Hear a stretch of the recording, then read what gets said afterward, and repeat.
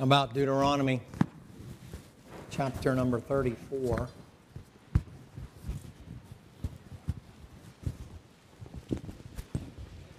Dedication is the theme of the meeting, and much needed in the day and time in which we live. There's a lack of character in and of itself nowadays, let alone spiritual character. And if the Bible's right, he says that in the last days many will give heed to seducing spirits and doctrines of devils. And many shall depart from the faith. Us as Bible believers never think that could be us. We tend to think that that's got to be somebody else. Yet we're Bible believers, and you can't just run past that and say, well, that'll never be me. There were people that were here last year that intended on being here this year, and they're no longer anywhere. They left church. They left the Lord. Thank God He didn't leave them.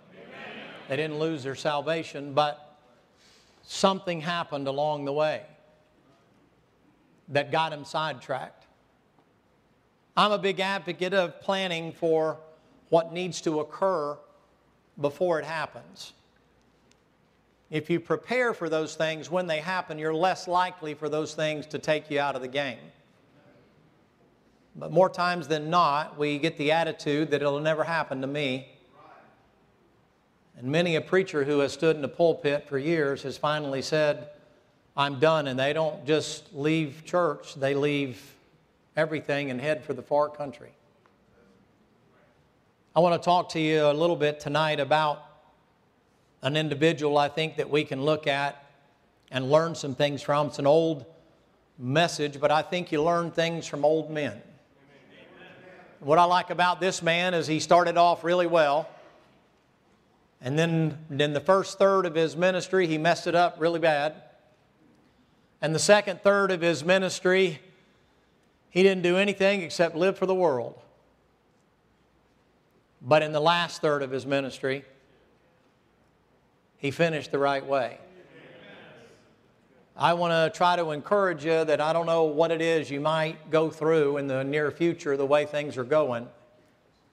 But I want to try to impress upon you that the time to prepare for whatever is going to occur is now, not later. Don't wait until it occurs to start making plans. The Bible says this about our student, or the one we're studying tonight. And Moses went up from the plains of Moab unto the mountain of Nebo to the top of Pisgah, that is over against Jericho. And the Lord showed him all the land of Gilead unto Dan, and all of Naphtali, and the land of Ephraim, Manasseh, and the land of Judah unto the utmost sea, and the south of the plain of the valley of Jericho, and the city of the palm trees unto Zoar. And the Lord said unto him, This is the land which I swear unto Abraham, unto Isaac, and unto Jacob, and unto Hamas, and Isis, and Isel, and, that's not to the Palestinian state. This is the land which I swear unto Abraham, unto Isaac, and unto Jacob, saying, I will give it unto thy seed. I have caused thee to see it with thine eyes, but thou shalt not go over thither. So Moses, the servant of the Lord, died there in the land of Moab, according to the word of the Lord. Brother Larry, you pray. Would you please ask the Lord to help us tonight?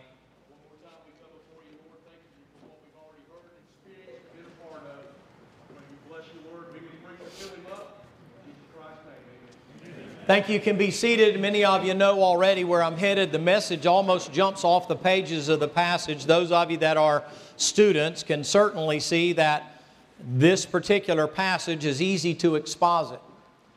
Doesn't take much to pull out of the passage the things that the Lord would have us to learn by His faithful servant, the one who, might I remind you, showed up on the Mount of Transfiguration.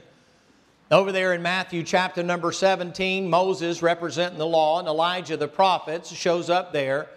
And the Lord took this man and did something with him in spite of the fact that he had been given great promises and God would have supernaturally empowered him to complete those promises, but he took matters into his own hands. Can I say this to you before we get too far into the message, that oftentimes frustration, aggravation, irritation, frustrated ambition, those kind of things can lead you to try to grab things and make it go faster than God intends for it to go. And in the Christian life, what's more interesting and actually more important is it's about accuracy, it's not about speed. You can't set how fast God wants things to go.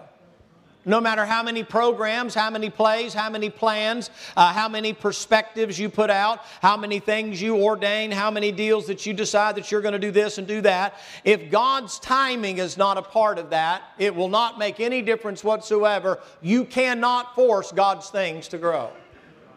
God either chooses to bless those things or He doesn't. But can I say this to you? You should at least get an A for trying. The Bible teaches us in Philippians chapter number 2 that if your motive is right, but your method is a soup sandwich, God will fix your method because your motive is in the right place. Nobody that has started any ministry whatsoever or ever done anything whatsoever can say they have always done it exactly as God would have us to do it. As a matter of fact, more times than not, we learn more, ladies and gentlemen, from our failure than we ever learn from our successes. Failures are harder to recover from, though. Success, as Brother Lynch used to say, is how many times you bounce off the bottom, not how many times you succeed. Some of the lessons that you learn in failure are not lessons that you have to repeat.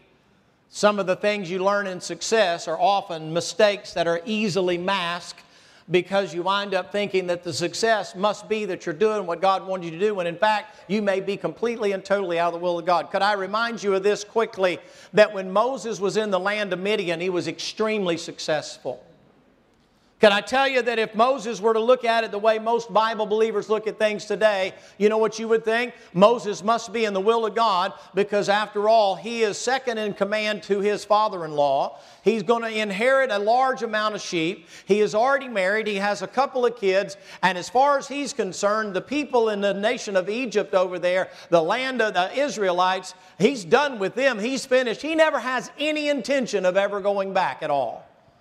He's happy right where he is. God must be done with me. I messed up, killed a man, buried him in the sand. There's no way I can go back. And now at 80 years of age, Moses is walking along one day, and all of a sudden Moses sees a bush burning, which, as I've studied, is not that unusual.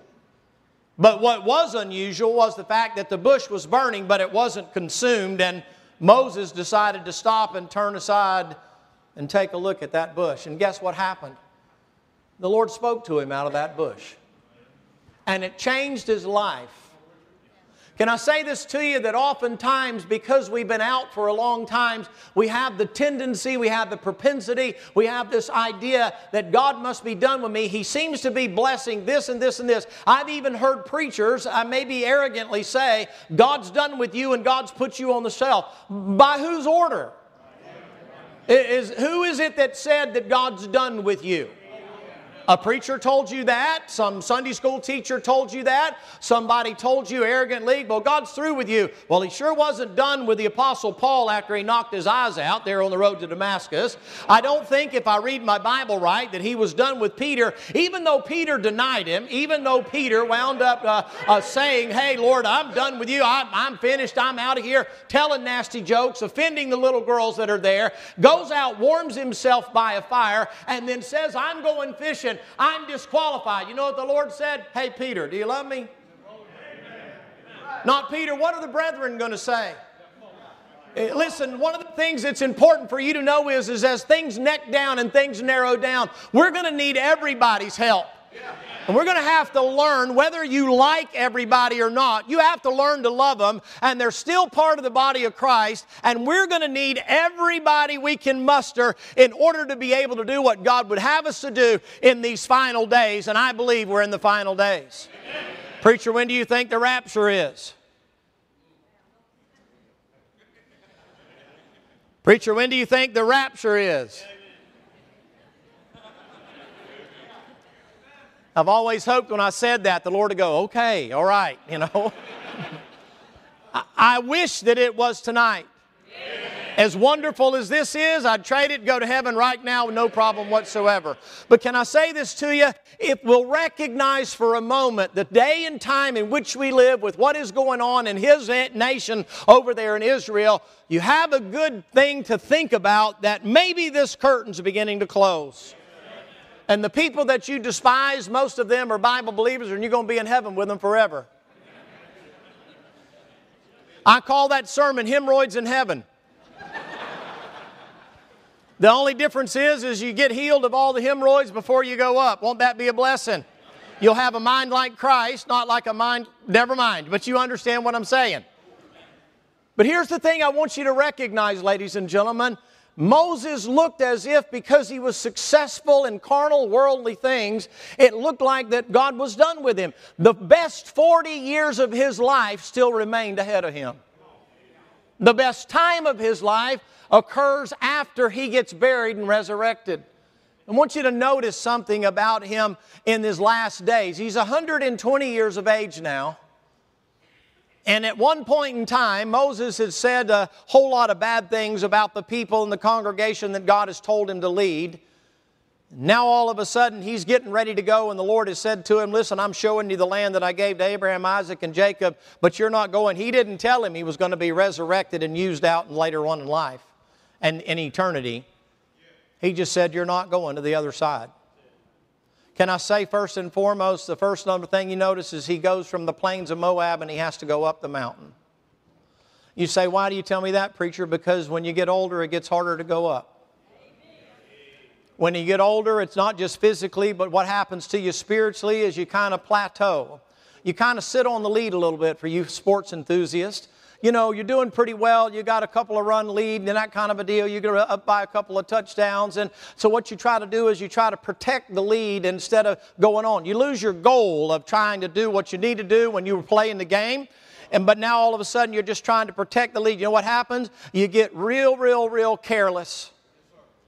You have to always watch it. When you come to the end of your tour of duty, you say, why? You're getting ready to get off, the sun's starting to crack the horizon, and you're a little bit tired, and you're a little bit sleepy, and then you get that call, and you're thinking, man, I just got snake bit, and you slip over there, and because you're lazy, and because you're not paying attention, you can get hurt right at the very end of everything. Sitting on the lead. We're doing good, you know. We love the Lord, believe the book. We're reading the Bible, and we're going to church pretty regular and those kind of things. But when was the last time you stretched out a little bit? When was the last time you did something that made you a little bit uncomfortable? I mean, I like the shouting in here. I realize when the carpet is in, the pews are in, and the peeps are in here that it'll tone down some. I kind of like to hear it resonate a little. I would have liked to have been in the parking lot to listen when y'all were first singing. Y'all were jacked up.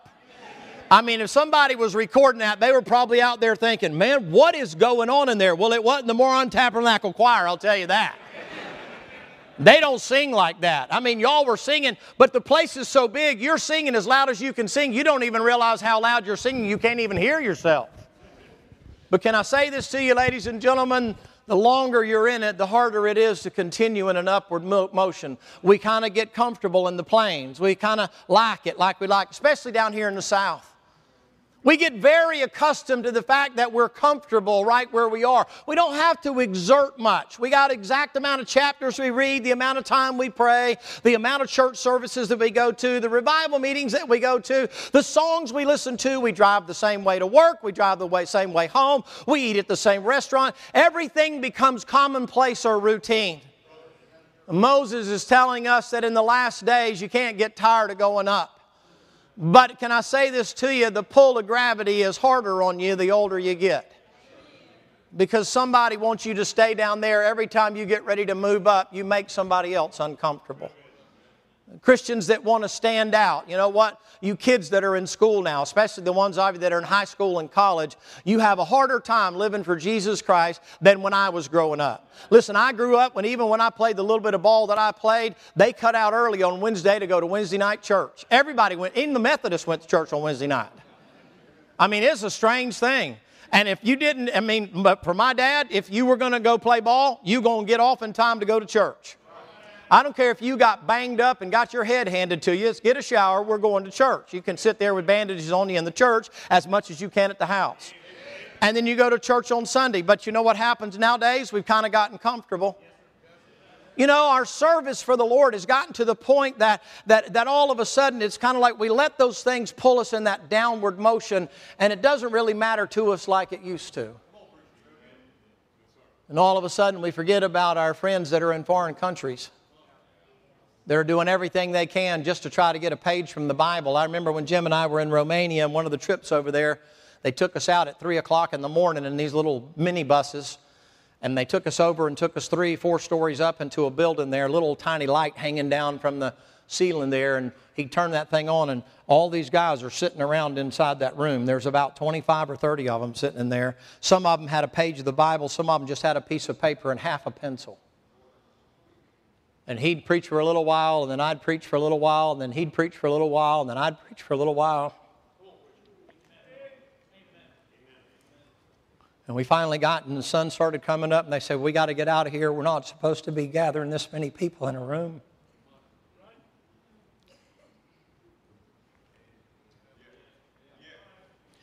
Man, their hearts burned. All they wanted was a couple of just white boys to come over there and just teach us the Bible. They said you should have seen them write. It looked like they were writing with crayon like they were first graders. They could hardly even write in their own language. And what we used to do way back then was you'd take a Bible, a whole Bible, and tie pages of the Bible in sandwich bags and take a belt and put it on a dog, and they'd send the dog across the river and go over to the other side and pass out pages to the people. They didn't have enough to have a whole Bible. You weren't allowed to have a Bible. I came back from there ruined. I saw the hunger and the desire. I saw a 75-year-old woman coming every single day to Bible school, sit there, spitting snow outside, freezing cold, a furnace over in the corner in that big old room, and sitting there shivering. And you know what she didn't let happen? She didn't let that old age keep her from going up. She wanted to learn the Bible, and she was fixing to punch out.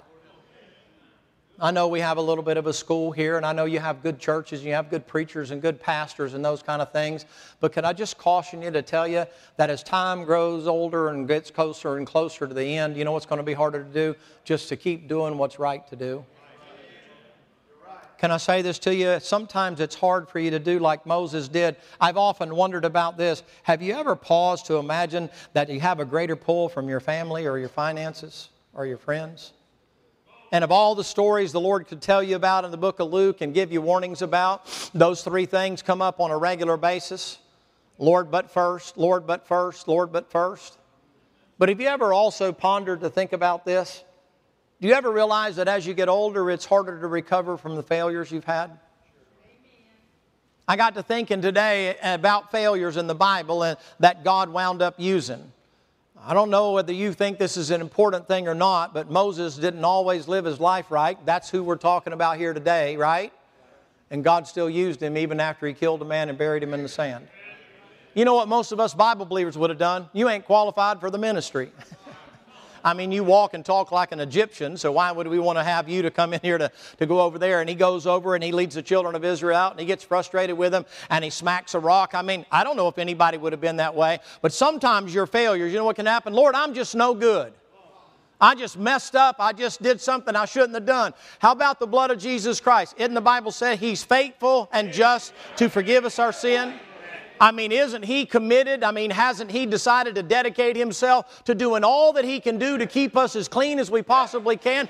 Hey, would it be a bad thing for us to have a meeting sometime and just say, anybody that needs a blood bath, why don't you come to the altar, no holds barred, tell the Lord what your failure is, ask Him to wash you, ask Him to pull you up out of that pit, set your feet on solid ground, and set you about doing something with the final years that you have left.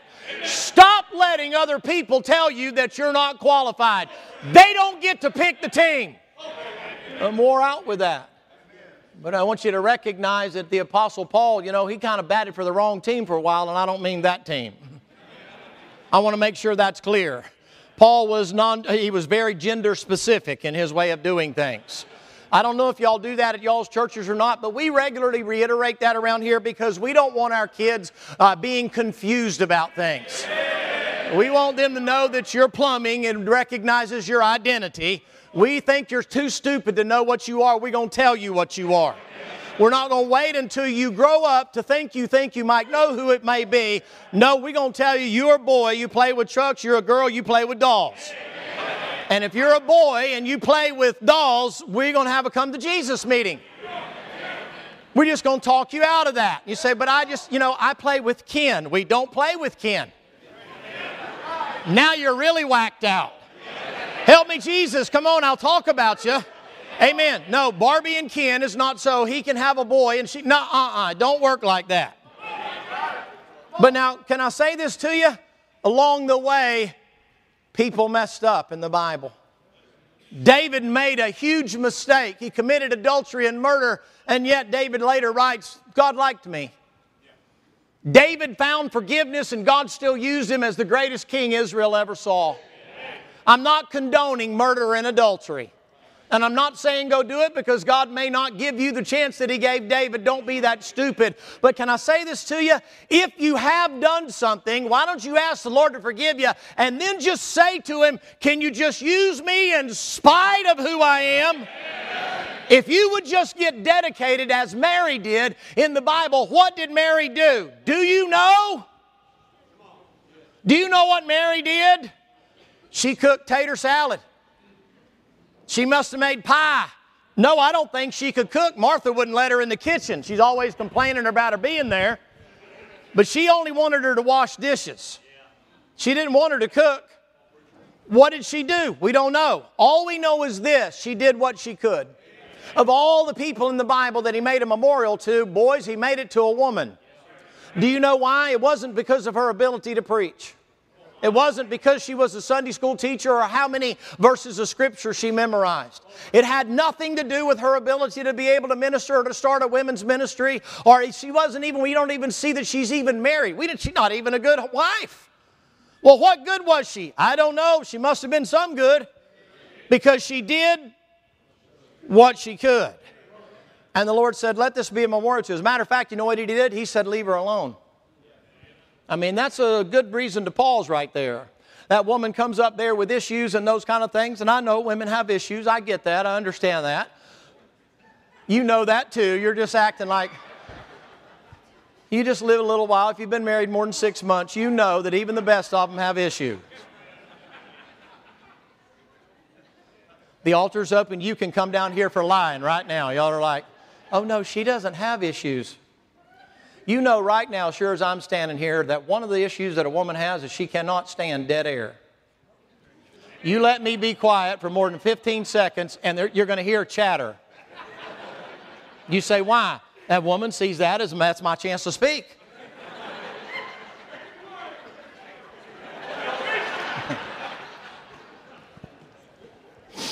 His wife won't hit him because he's been in the hospital and she feels sorry for him, so he's... But can I say this to you? In the Bible, of all the people that did great things in the Bible, and there's some great ones in there, the Lord made a memorial to a woman. You know what I like about the woman? She was committed to Him. She chose the better part. Wherever the Lord was, she was down there at His feet just listening to what He had to say. I think it's an amazing thing if you pause to think about it. But have you ever looked in the Bible at how many people messed up? I mean, some of them messed up and never recovered. How about Achan? I mean, he was dedicated to the wrong cause, wasn't he? How about Ananias and Sapphira? I mean, I call that the prancing poodles. They come in late, want everybody to know they're in there late, and then they lie to the Holy Spirit, and they roll up Ananias, and then Sapphira comes in. Her hat was twisted up, her hair wasn't done, her makeup wasn't on right. She didn't put her little Egyptian wig things on the side, or whatever you call them, wings or thing. And she got to get her last few selfies out and that kind of a deal. And then she gets done doing that. She comes in after everybody's quiet. The song service is over. Nobody's moving around. Nobody's talking. And she walks in, you know. And Peter says, hey, sister. Oh, I'm sorry, preacher. I didn't mean to disturb you.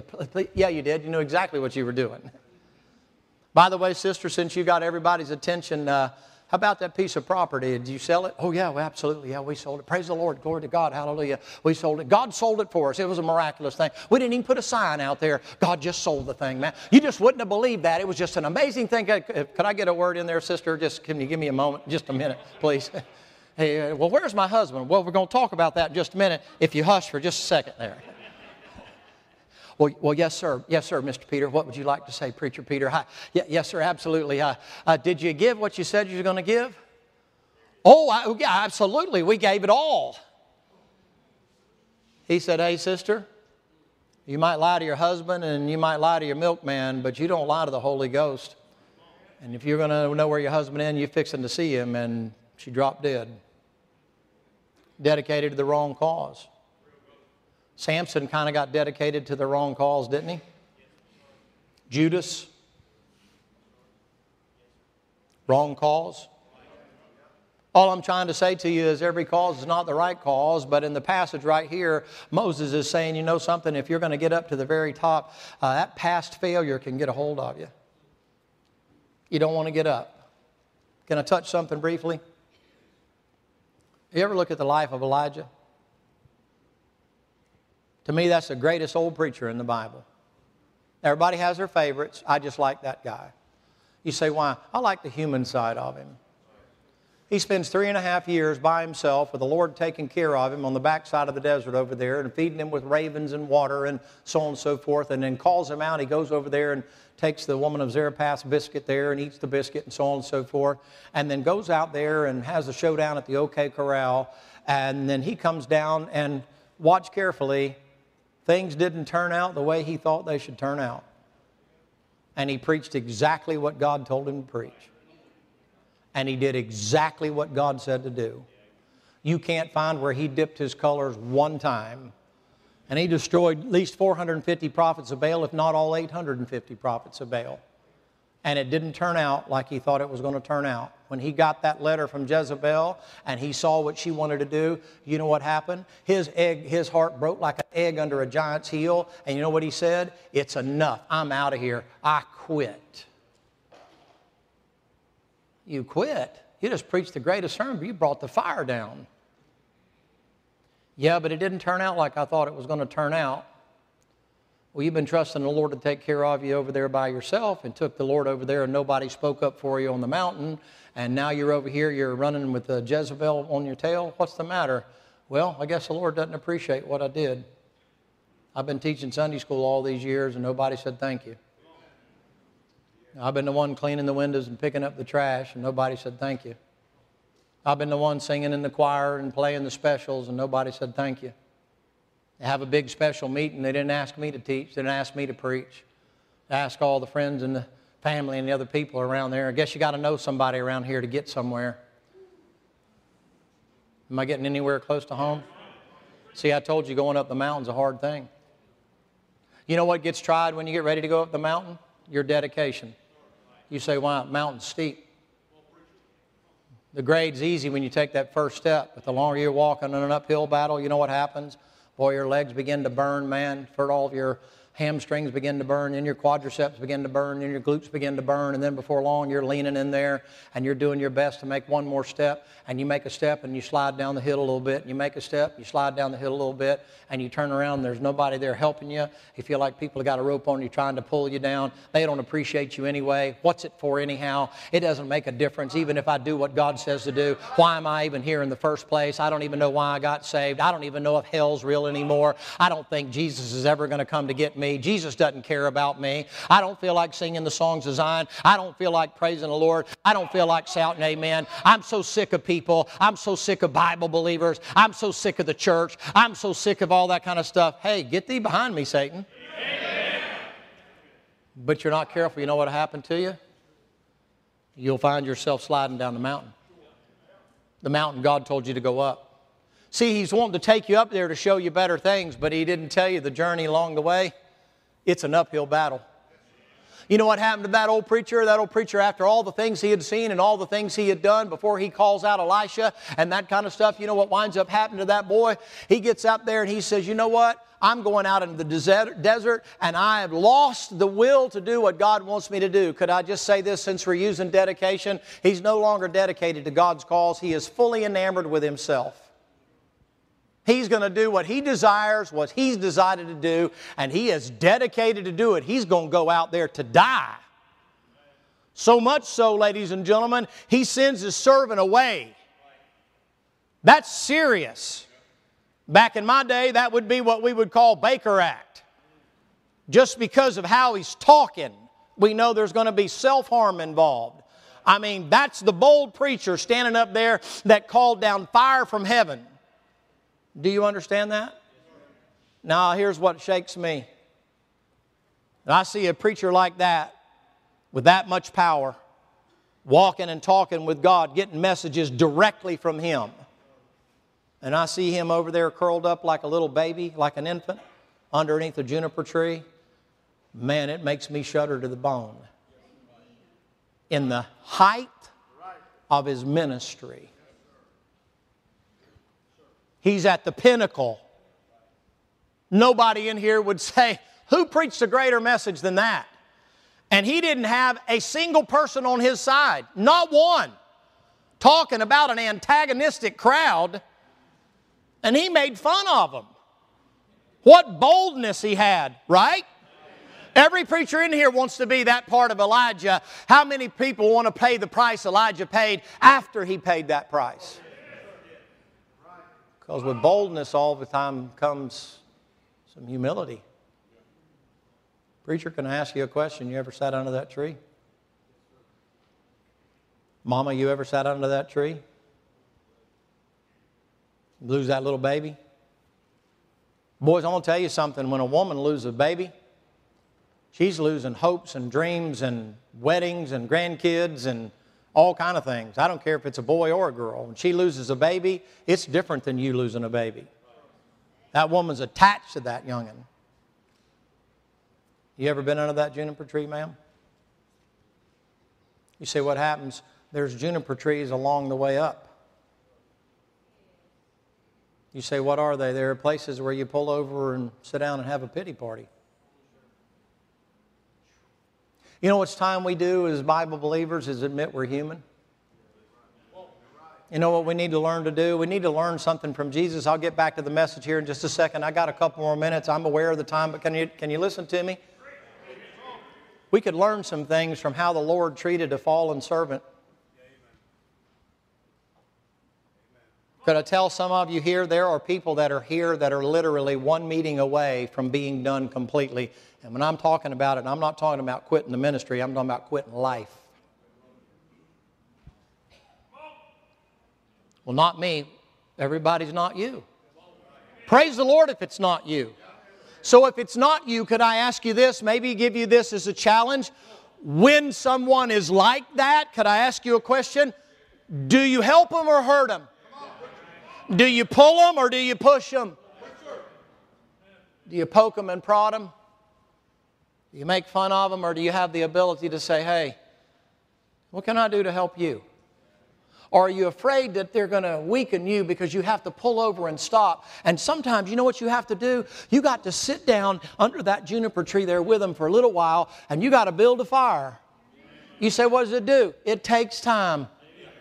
You know what fire does? It takes time for you to build a fire, to get it going. You got to get down on your hands and knees and you got to blow on those embers and get it to get hot and then add another stick or two and then add another stick or two. And they're sitting over there whining and complaining and freezing and cold and you're building the fire and it takes time. And when you finally get that fire going, the first thing they're thinking about is, where's some food?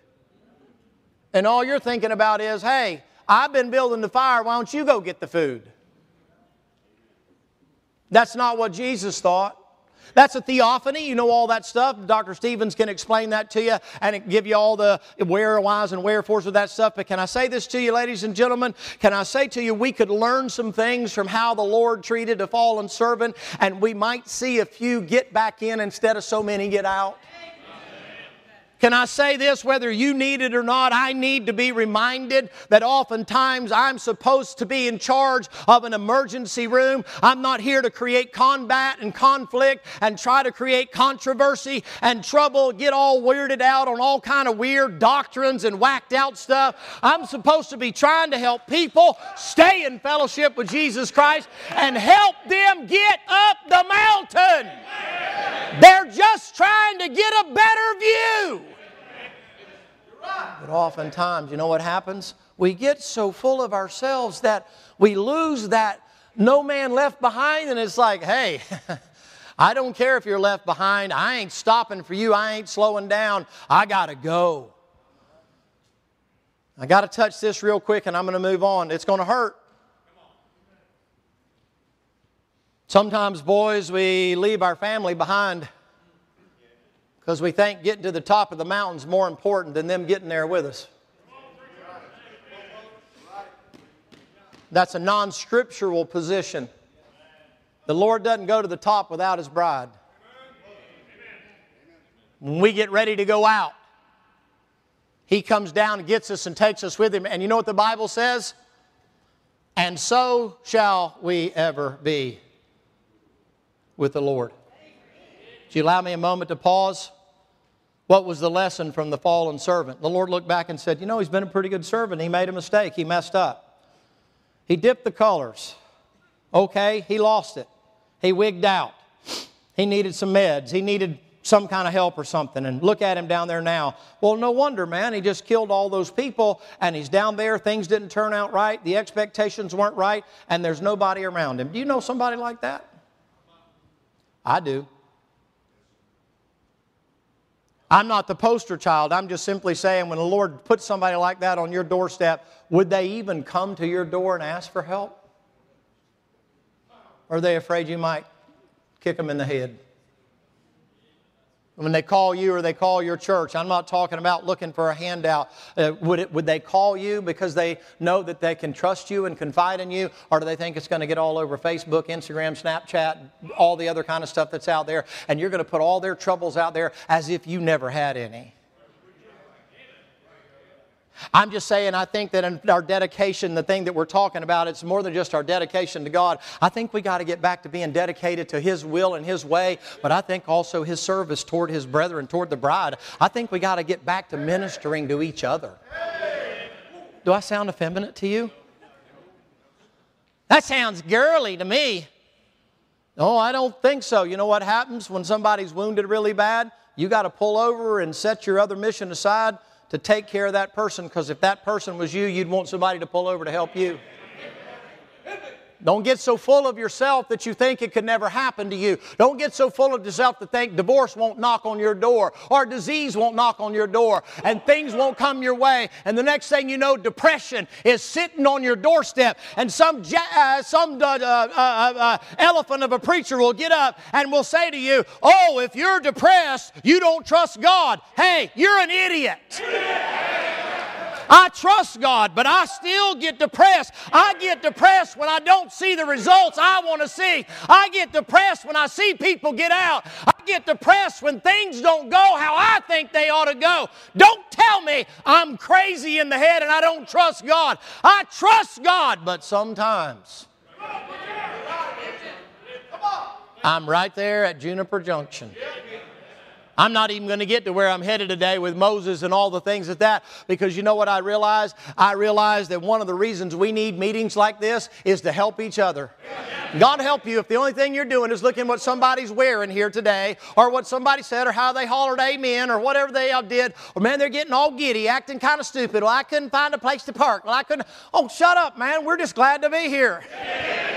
You say, why are you glad to be here, preacher? Well, because we realize that but by the grace of God, we'd be out. I'm just saying, if the Lord were to have you under there, could He call you and say, brother so-and-so, sister so-and-so, could you go down yonder and take them some cookies? Don't go buy a stinking stack of Oreos cookies at the Stop and Rob. I mean, go down there and at least get you some that come in a tube. You got to cut them in 4 ways and put throw some flour in your face or something. Put a little drop of sweat, on you. But make it look like you did something. Don't buy them cheap ones either. Them things you get at the thrift store. That stuff ain't even real cookie dough. I'm not going to tell you where it is, but it comes out of a chicken yard, so you just do with it whatever you want. You can throw it on the ground, it'll bounce. You put it in the oven, it melts. It's because it's plastic. I'm not talking about that. I mean, put a little effort into it. Spend more than $1. Take that little dollar sticker off there. Got this at the sister, I bought this for you. Where'd you get that? Oh, I bought that down there at the big store. All that. It says dollar store. Oh, I don't know how that got on there. Must have been. I mean, stop being so cheap. You know what you see in the Lord coming down there? When that boy wakes up from that miserable position he's in, you know what you see laying right by his head? You see a cruse of water. You say why the Lord recognizes when somebody's thirsty. Can't you tell sometimes when people act stupid, they're just thirsty? Don't you know people act out of character when they're thirsty? Don't you know dehydration can mimic all kind of crazy disease? I mean, they'll lock you up and throw away the key, put you in a straitjacket in a rubber room just simply because you don't have enough fluids in you, enough potassium and magnesium and electrolytes and all the other kind of stuff they say that makes you tick and makes your heart flitter flatter and do all these other kind of crazy things. The next thing you know, you're jumping on people and hollering at people and doing all kind of crazy stuff, and people are looking at you saying, man, what's wrong with you? You must be demon possessed. No, I'm just thirsty. It's been a while since I had a good drink from the well. My flap is clogged up and the water's not running like it ought to run. And if you could just help me get the trash out of my pipe and get me fixed up just a little bit where I could get a drink of water, I'll get up and get on my way. But could you help me? Oh, you mean I have to go over there and get that nasty stuff out of that water? I don't know that I want to get dirty. That might, I got on a suit. Man, I got up from praying. I felt like Dr. Ruckman. I had chalk all over me, man. I'm kind of like, oh yeah, man, Of course, I can't draw a straight line or a circle, but I'm like, oh yeah, man, I got chalk all over. Oh yeah, man. Brother Roger said, man, you got chalk all over you. I said, I'm Dr. Ruckman, man. I used to see him with chalk all over him. He never thought. Everybody's worried about, let me take your coat to the cleaners and let me do this and do that. I don't care about that stuff. I'm here to preach. Could I ask you a question? Have you ever been a water boy? You ever been a water boy? Man, when somebody's thirsty and you give them a drink of water, man, they are thinking you literally just gave them a bar of gold. All you did was just give them something that everybody has. They just don't. You ever been a water boy? I ain't no water boy. You ain't going to do much for the Lord. You know what Elisha did for 10 years? He poured water on Elijah's hands. You say, what was he? He's just a water boy. But let me see here. I think if I remember right, you guys are Bible believers. I got to be careful. Some of you graduated from school. A bunch of you graduating this year, so I got to be careful. Am I right about this? Did Elisha do twice as many miracles as Elijah? I wonder if it was because he was a water boy.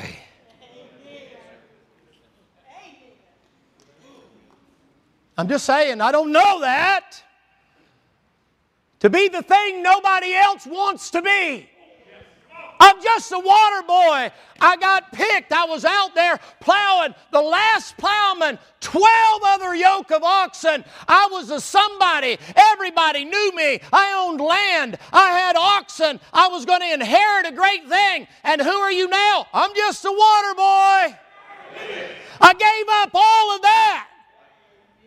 For how long? 10 years. Never thought nothing would happen. I just asked for a double portion, not of the miracles, but of the Spirit of God that was on that old man. Well, could you tell me something, Elisha? What happened to you? I don't know, but by the time they tallied it up at the end, I was one short of doing twice as many. But then I got up here to heaven. They done throwed a dead boy down in my grave. He touched my bones and got up and ran. So I got a double portion and did twice as many miracles. because I wasn't ashamed to be a water boy. Nobody even knew his name. His name ain't even mentioned for 10 years. He had hey boy syndrome. Hezbollah be wanting to cut my head off or something. Can I say this to you? Moses was on his way up. Elijah was at the top of his game when he fell off the pinnacle. You say, what happened to him? He got out in the desert and it was hot. And it was dry. And it was lonely. I want you to recognize something now. He had spent 3.5 years by himself. It didn't affect him then. Why did it affect him there? Because the expectations had been dashed. And his mindset was different when he went in the desert the second time. But real quick, the Lord built a fire. The Lord gave him a cruse of water. The Lord made some biscuits. Gave him some time there in fellowship with him. Over a period of time, he eats so much he's about to pop. And he hasn't eaten and he hadn't had anything to drink. You know what winds up happening? He gets sleepy. You say, why? Going up the mountain, ladies and gentlemen, can make you tired. You know it's easier to serve God with an empty bank account. Ooh, that was worth writing down. There's my sermon for Sunday. It's easier to serve the Lord when you don't have anything. You don't have anything to lose. You get ready to go up the mountain. You've been leading all these people getting ready to go over to Canaan. Going up that mountain gets hard because there's a lot of things you're leaving behind. And the Lord sits down there and He talks with him. Maybe even gives him the warmth of the fire and gives him some light. But listen to me. I'm almost done. He says you need to rest. And Elijah goes to sleep under the juniper tree. Because part of his problem was he'd been burning the candle at both ends. And he was tired. Working 70, 80 hours a week. Because he's industrious. But can I say this to you? When you get to the point where you're working that much for the world, there's not anything left spiritually. You're exhausted. Here comes the guilt monkey. The Lord said, you better not go to sleep. We got work to do. Things to go, things to do, places to go, people to see. No, and what He said, He said, go ahead, I'll watch over you. Take you a nap.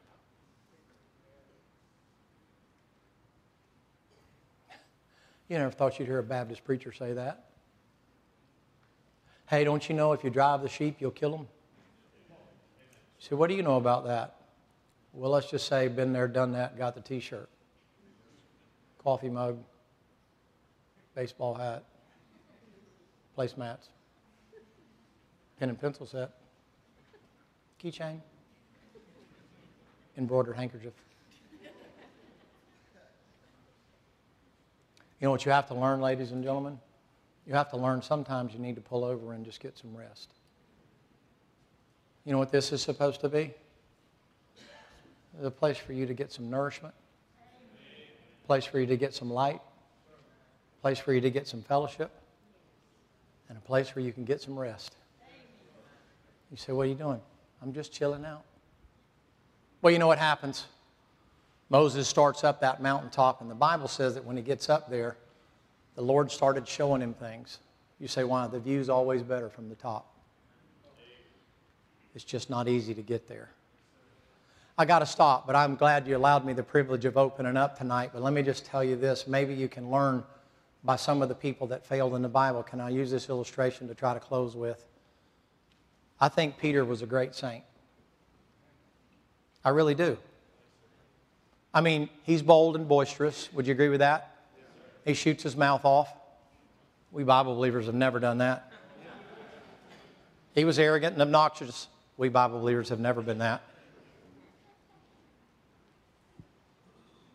Oh, maybe I'm not done yet.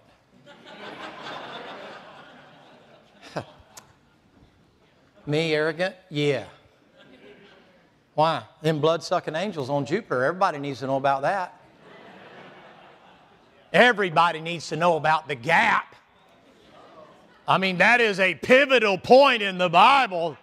People are going to go to hell on that one. Preacher, you know about that stuff over yonder in Genesis chapter 6 when them Nephilims come down here? They cohabitated with some women's, had a bunch of childrens that was giants. Oh, okay. Hallelujah. That will help me tomorrow at work. I'm going in and tell my boss, hey, boss, did you know about them Nephilims in Genesis chapter 6? And then he's going to say, get out of here, you're fired. Being interpreted as the Bible believer, I'm taking one for Jesus. Oh, you agree, right? You're like, oh yeah, I know about that. Right?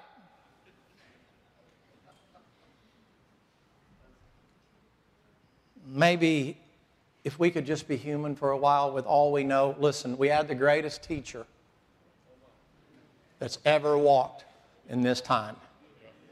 And he taught us stuff that is beyond your wildest imagination. But can I say this? It ain't for everybody. And a lot of the reason that we tell people about it is, it's not because we're trying to help them. We're just trying to show them we know something you don't know. And then we wonder why they don't want to come to church. Listen, would you want to come to church where they're teaching about Nephilim sucking blood out of a woman and vampires and all of a sudden giant babies being born and 6 toes and 6 fingers and Goliath's offspring and all that stuff and Daniel 2, iron mixed with clay, they're coming back again? That doesn't sound like church to them. You make fun of them for taking the wafer and the wine, but then they look at you and it's kind of like, well, I mean, you say, you know, we talk about Mary and her immaculate conception, but you talking about some kind of angel deal going on. I mean, I like that stuff. It makes God real. It ain't for everybody.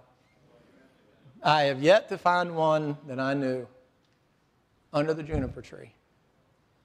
And I said, hey, brother, get your Bible and look in Genesis 6. Listen, don't laugh. I'm being serious.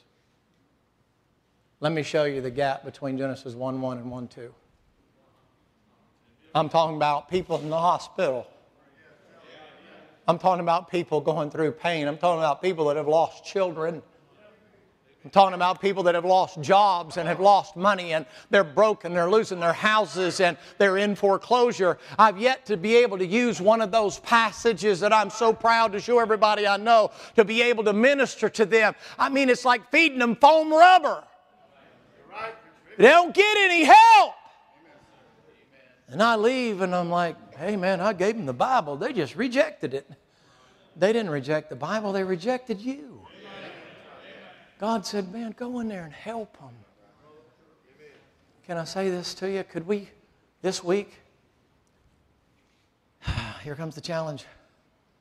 Could we dedicate ourselves to Him and to each other, and can we just help each other this week? Give everybody a leg up. You want to flip out somebody? Buy their lunch for them. Give them $100 and put it in their gas tank. Preacher, that sounds crazy. Now, you wouldn't mind it if you were receiving it. That'd be the will of God.